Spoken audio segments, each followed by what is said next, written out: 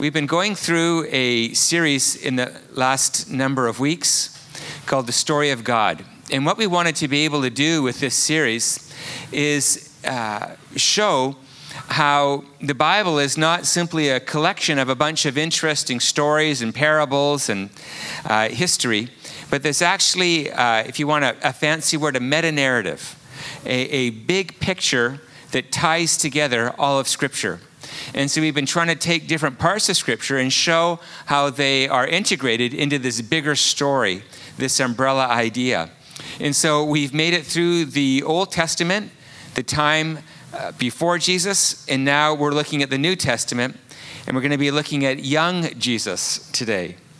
Now, I want to encourage you, for those of you who are on the email list, if you're not, just go to the Connection Center, they'll help you with that.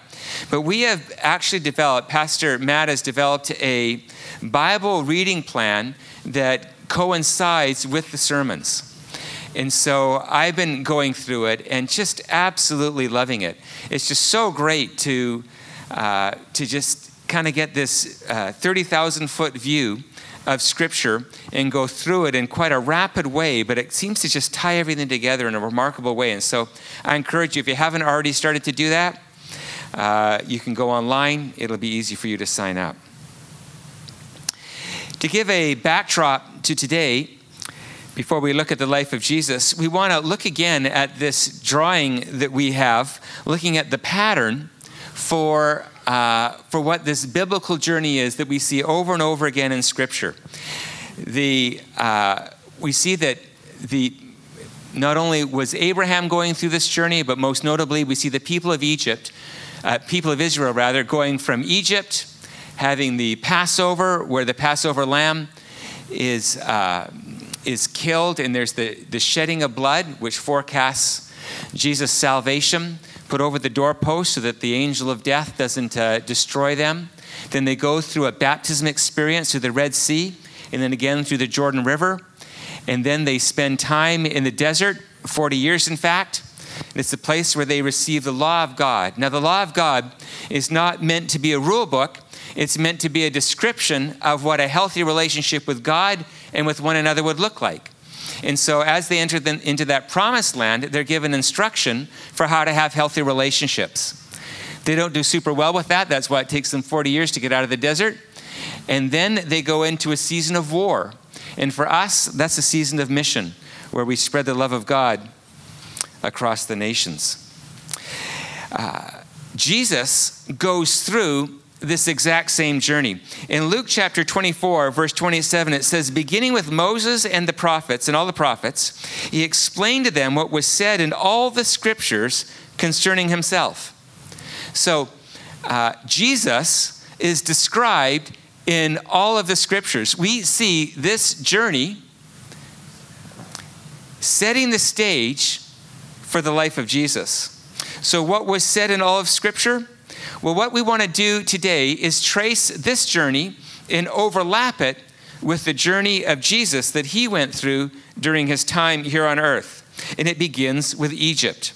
In Matthew chapter 2, verse 13, so this is after he's born, and this is what said, an angel of the Lord appeared to Joseph, his father, in a dream.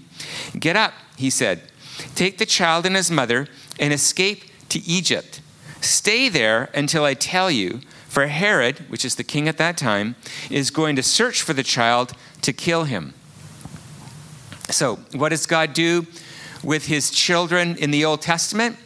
He sends them to Egypt during a time of drought. What does he do with this child? Sends him to Egypt because of the slaughter that Tara was talking about earlier. And then we see that Jesus goes through a Passover. In Luke chapter 2, verse 41, every year, Jesus' parents went to Jerusalem for the festival of the Passover. So again, Jesus doing the exact same thing that the children of Israel did. And then he goes through his baptism experience. In Matthew 3, verse 13, then Jesus came from Galilee to the Jordan. So this isn't some random place that he thought to be baptized. It's much more than that. It's the exact same river that the people of Israel went through to enter into the promised land. It was their baptism experience, and so it is Jesus's. He went to the Jordan to be baptized by John, who is kind of considered to be the last of the prophets of the time before Jesus, and he was announcing the coming Messiah and King. And then, of course, you know what happens after the baptism? Into the desert. Matthew chapter 4, verses 1 to 11. We won't go through all that. But it says, then Jesus was led by the Spirit into the wilderness to be tempted by the devil. It's exactly what happened to the people of Israel. Now it's happening to Jesus. And after fasting 40 days and 40 nights, he was hungry. So the 40, he did better than the people of Israel. They were 40 years. He was 40 days. But still going through the exact same process as the children of Israel. The number 40. He did much better. He was faithful to the law, faithful to this covenant that was given them, because when the devil came to tempt him in the desert, this is what he says over and over again in Matthew chapter 4. He says, "It is written."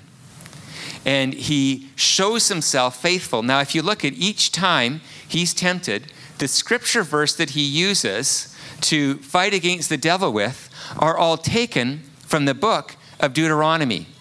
Now, the book of Deuteronomy was the book that was given to the children of Israel when they were in the desert. And so they were given this book in order to withstand the attack of the enemy and to walk in faithful love with their Father, but they didn't do that.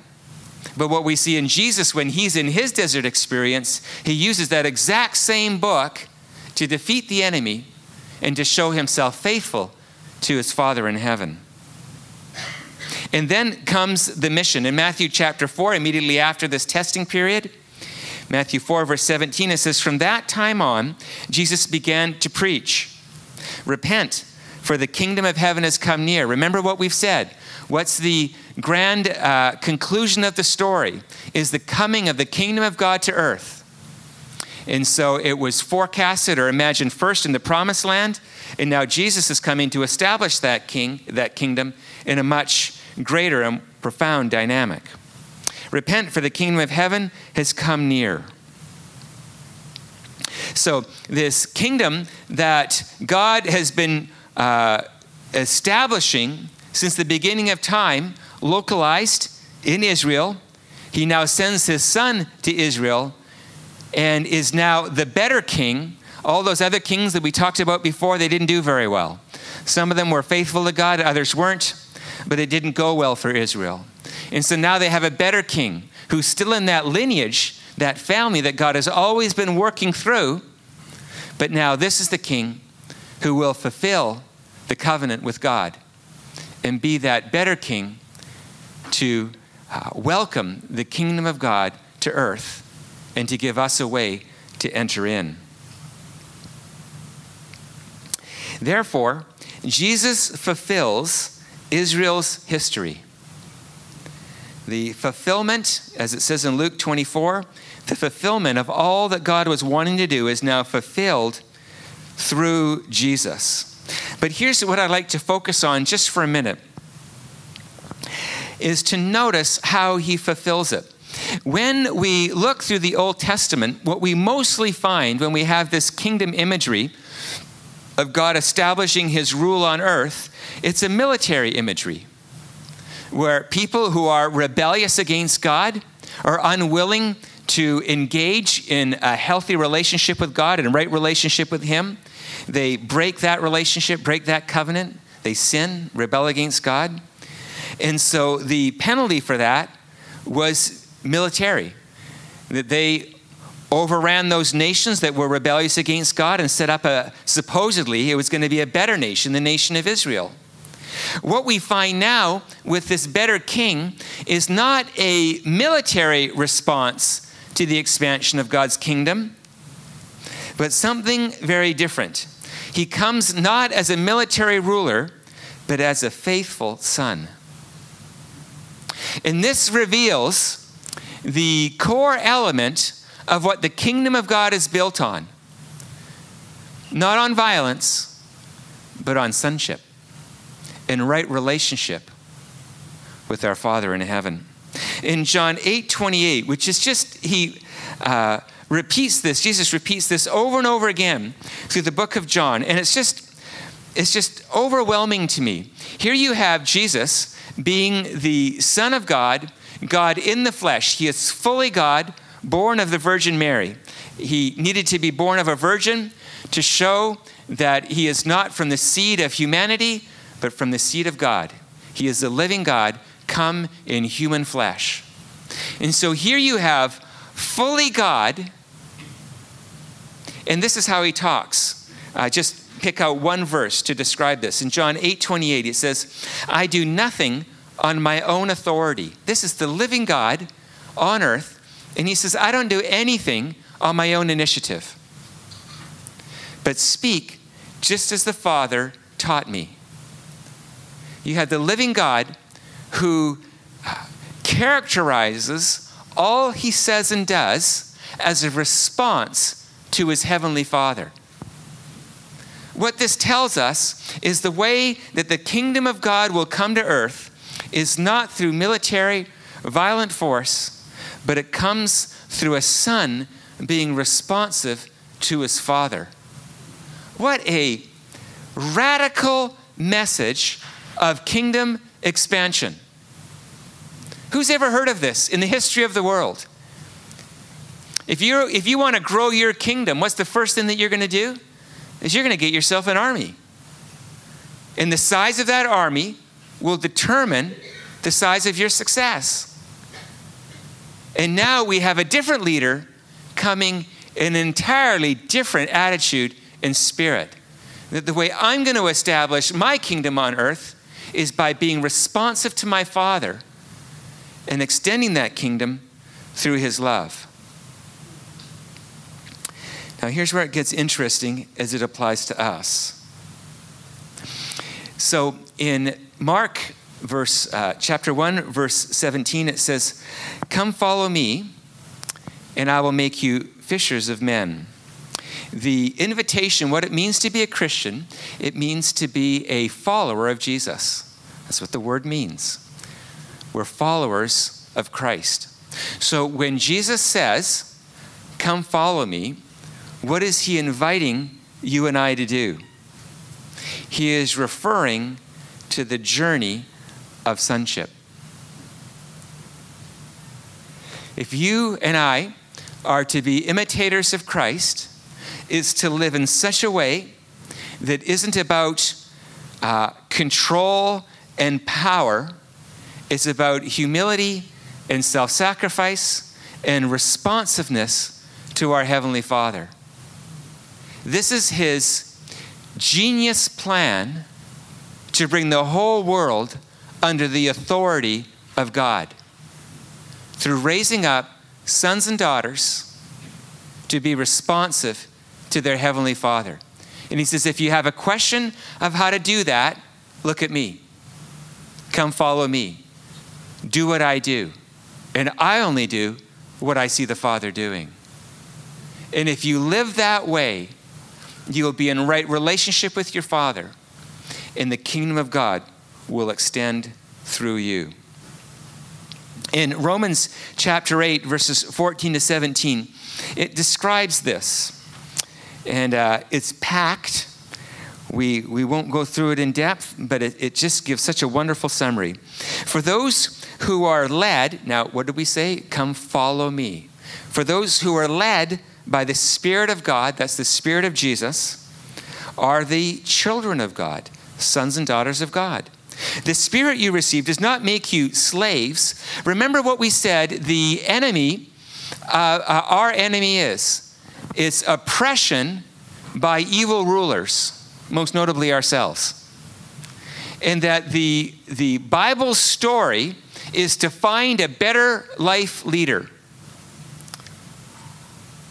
So the Spirit you received does not make you slaves so that you live in fear again.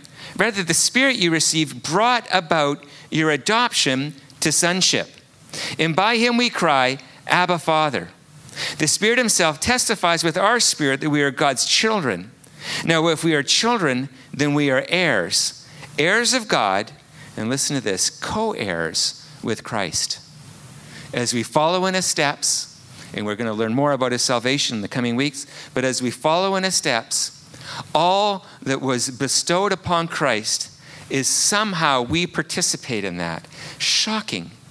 The Bible describes you and I, get this, heirs of the world. I mean, I don't know if you think this way, but you're going to inherit not like $1 million. You're going to inherit the world. So it's kind of worth waiting for, right? Now here's the if. If indeed we share in his sufferings in order that we may also share in his glory. Now remember that journey. What's that journey? That's the journey of suffering. And as we participate in crucifying, killing our self-serving agendas, being our own life leader, as we lay that down and share in the sufferings, we also share in his glory. So here's the point. What if slavery to fear, most of us here, if you're anything like me, I'm a slave to fear. Every day of my life, I am resisting the anxiety that feels like a wave that washes over me. Every day. I look at my children, I long to be a good father, and I feel overwhelmed with my inadequacy. I feel afraid that I'll fail. I look at my own faithfulness to God, and I'm afraid that I won't be good enough. Slave to fear, a slave to addiction. How many of you here today, if you were honest with yourself, would describe yourself as being addicted to pornography, addicted to a substance, addicted to a video game, if you were honest with yourself? Slave to it. A slave to image. How much of your day is spent counting calories, counting steps? How you're going to fit in another workout. You maybe didn't have time to read your Bible, but you make sure you're getting your steps. A slave to self-image. Of course, it's all for the glory of God, and he wants us to be healthy, right?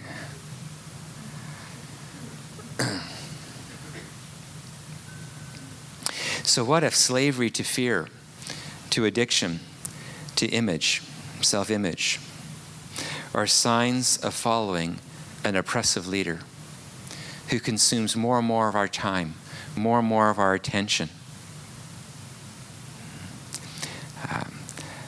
Jonathan had us listen to this address by somebody that somebody gave to a graduating class, and I won't quote it well today.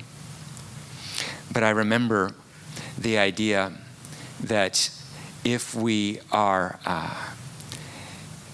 slaves to self-image, we will never ever feel thin enough or fit enough. It'll never quite be enough. If you're a slave to pornography, you will have to engage in more and more intense and perverted images to have the same arousal. Never, ever being enough. And if you're married, then expecting your spouse to engage in those kinds of things. Shame on you. It'll never be enough. Whatever you give yourself to and have enslaved yourself to, it will never, ever satisfy, because it's an oppressive ruler that's designed not to fulfill you, but to consume you, to use you up for their agenda. What if the oppression, the slavery that's in our life is not because we're not fit enough or because we don't have enough self-control, or because we haven't figured out how to manage our anxiety, taken some classes on it perhaps. But what if our freedom is found in living in response to our Heavenly Father? What if these signs of oppression are not meant to be defeated through negotiation, but through crucifixion and finding a better leader? I went out last night to watch The Darkest Hour, the story of Winston Churchill. I really recommend the movie. It was incredible. And I'm not much of a historian, but the prime minister in power before Churchill was intent on negotiating with Hitler terms of peace. And Winston Churchill was not a subtle person. And he says, negotiating with Hitler is like negotiating with a tiger who has your head in his mouth. You're in no position to negotiate, and he will only consume you.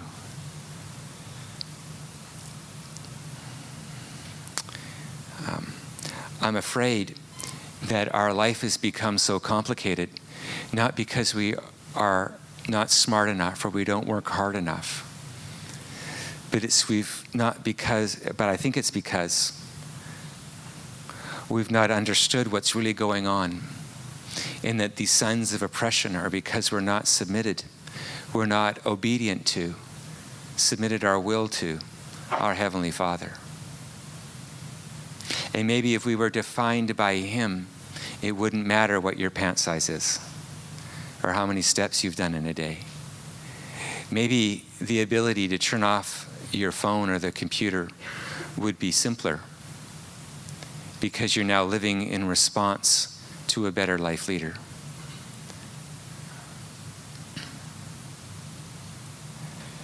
I'm presently writing a second book. The first one was on relational theology.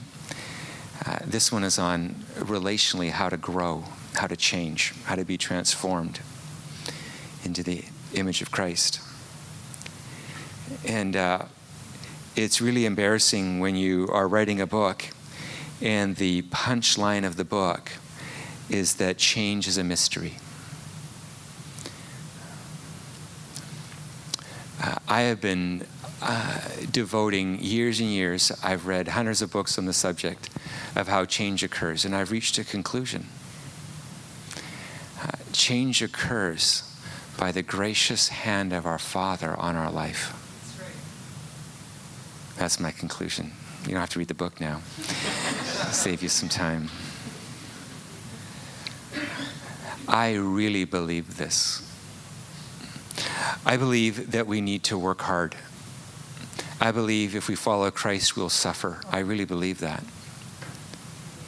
But all of those true things are somehow wrapped inside being a son or daughter of our Heavenly Father and living in response to Him. And sometimes it's beautiful, sometimes it's painful. But what it always is having our face turned towards Him. And in that context, we find ourselves following Christ because that's what Christ did and modeled for us, to be turned toward the Father and to live in response to Him, and thereby being free from all that oppresses, all that steals, kills, and destroys. So in conclusion, and if we can have the worship team come up, those who are serving communion, you can start to distribute the elements. Are you on the journey of sonship? Now, just focus on me. 2 more minutes. In any given day, would you say that what's defining your life is being responsive to your Heavenly Father? Is that what's going on? for me, I know that I'm cheating because I'm a pastor. I remember working in an auto body shop. I remember being a high school teacher. I remember doing construction. How do I live in response to my Father in those places? When I'm not working and I'm lonely and bored, what am I doing in those places? Am I living in response? Am I on a journey of sonship? Are you on a journey of becoming a daughter? And what if that's the primary thing that needs to be going on in our life? Not managing the symptoms of living under an oppressive ruler, but finding a better ruler and living under their leadership and their authority and living in response to them. What if we are trying to tame the tiger with our head in its mouth? And what if that's not the way out?